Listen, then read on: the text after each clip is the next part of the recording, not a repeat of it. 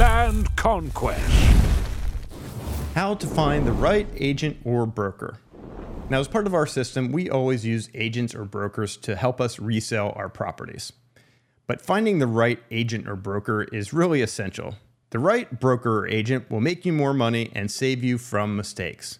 The wrong broker or agent can cost you money and time and create unnecessary frustration.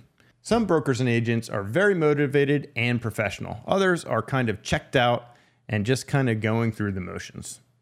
It's extremely important to work with a broker or agent that is motivated to sell. Qualities of the right broker or agent. Number 1, experience. Lots of listings and transactions and not brand new. A history of sales, not just listing properties for inflated amounts. This happens a lot. We run into brokers that have tons and tons of listings, but then when you really dig in, they don't have that many sales. So really this business is about selling, not listing. Also, communication skills. They answer the phone. They return calls, emails, or texts quickly. They have a lot of local knowledge. Local knowledge is really key because you're typically doing this business remotely, and having that local knowledge, having someone that's on the ground there that really knows that area can be invaluable. Accurate pricing skills. The better they are at nailing down that estimated resale price, the more accurate you're going to be in your projections. Also, you're going to want to deal with someone that is friendly and personable. At least that's the type of people I want to deal with. Where to find the right broker or agent. LandWatch or any of the land.com sites are a really good place to start for finding those best agents. Typically, I'll search in a particular county and see who's got all the listings there. And then from there, I'll see, are they one of the premier agents that are paying for some advertising on those sites? Typically, you'll see the same name over and over again, and then you can get a feel for who maybe the top people are in an area and just start giving them a call. Also, MLS listings and sales, Zillow, Redfin, or Realtor.com.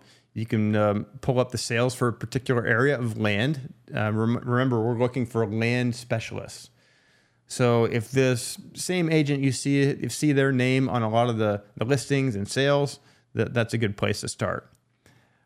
Also, land-focused franchises. These could be United Country Realtors, Mossy Oak Properties, Whitetail Properties. These are a few of the land-focused franchises that are out there where their agents actually focus on selling land. And then also neighborhood land specialists. These would be for subdivision or infill lots. You may see a particular agent's name on a lot of the lots within a particular subdivision or neighborhood. Call the top agent that you can find. Start with the best that you can find and just give them a call. If they don't answer, leave a message and ask for a call back. Now, if they don't call back in a reasonable amount of time, move on to the next candidate.